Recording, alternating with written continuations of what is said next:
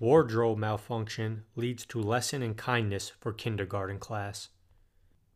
During morning circle time, one student, meaning no harm, let 5-year-old Charlie O'Keefe know that her shirt was on backwards.